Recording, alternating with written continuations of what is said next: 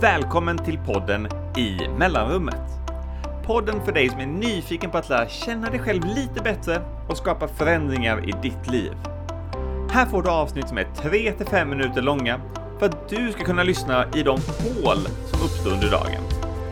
Promenaden mellan 2 möten, i kassakön eller när du kommer tidigt till restaurangen innan vännen har dykt upp. Nu kör vi! Kan du känna igen dig i känslan av att något känns övermäktigt? Bostaden är fullständigt kaos och du blir matt bara du tänker på den. Du trivs inte på jobbet och känner att du kan inte göra någonting åt det. Du vill så gärna starta bolag men känner att du inte vet vart du ska börja.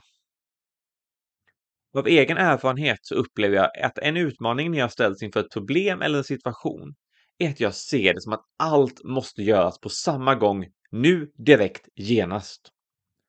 Jag minns när jag pluggade på universitetet och varje gång en ny kurs startade lämnade jag första föreläsningen med en känsla av stress och panik. Hur ska jag kunna göra 3 laborationer, 2 rapporter och plugga till tentan? Det här kommer aldrig gå!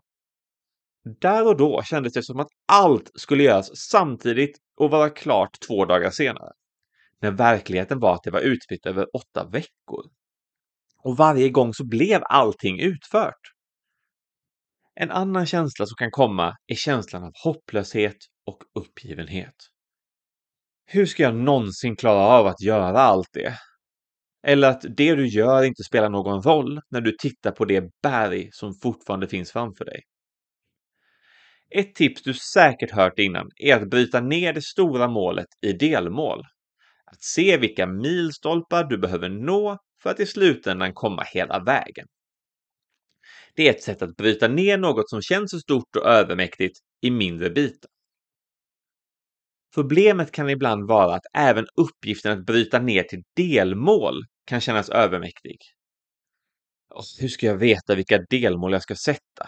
Hur stora eller små borde de vara? Ett annat problem som kan komma av att bryta ner i delmål är att du fortsätter befinna dig i en teoretisk planeringsvärld.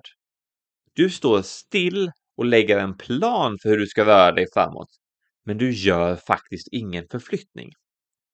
Det kan kännas som att du gör saker och ger en falsk känsla av framsteg, fast du står still. Här kommer ett alternativ om du vill komplettera eller prova något nytt, nämligen det jag kallar Minsta Möjliga Steget, MMS. Det grundar sig på principen att det svåraste är att komma igång. Och när vi väl är i rörelse så är det lättare att stanna i momentum.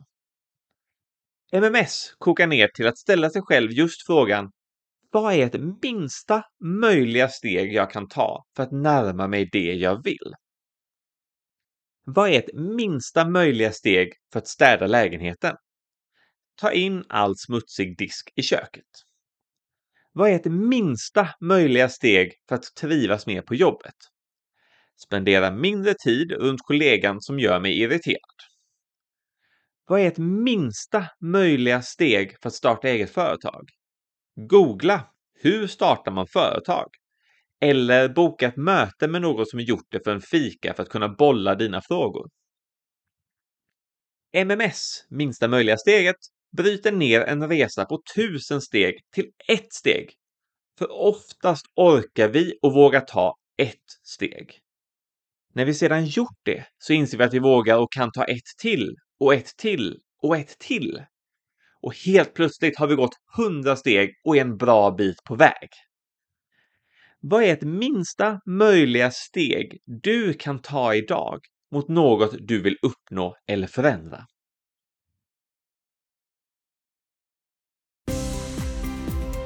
Om du gör som du alltid har gjort så kommer du få samma resultat som du alltid har fått. Vill du att något ska vara annorlunda måste du också göra något annorlunda.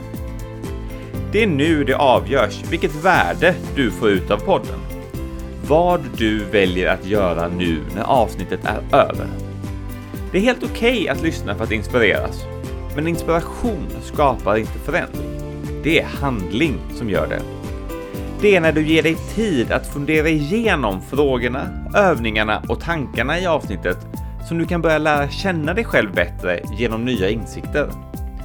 Sen när du går ut och agerar på dina nya insikter, då börjar du skapa förändring. Så, vad är ditt nästa steg nu?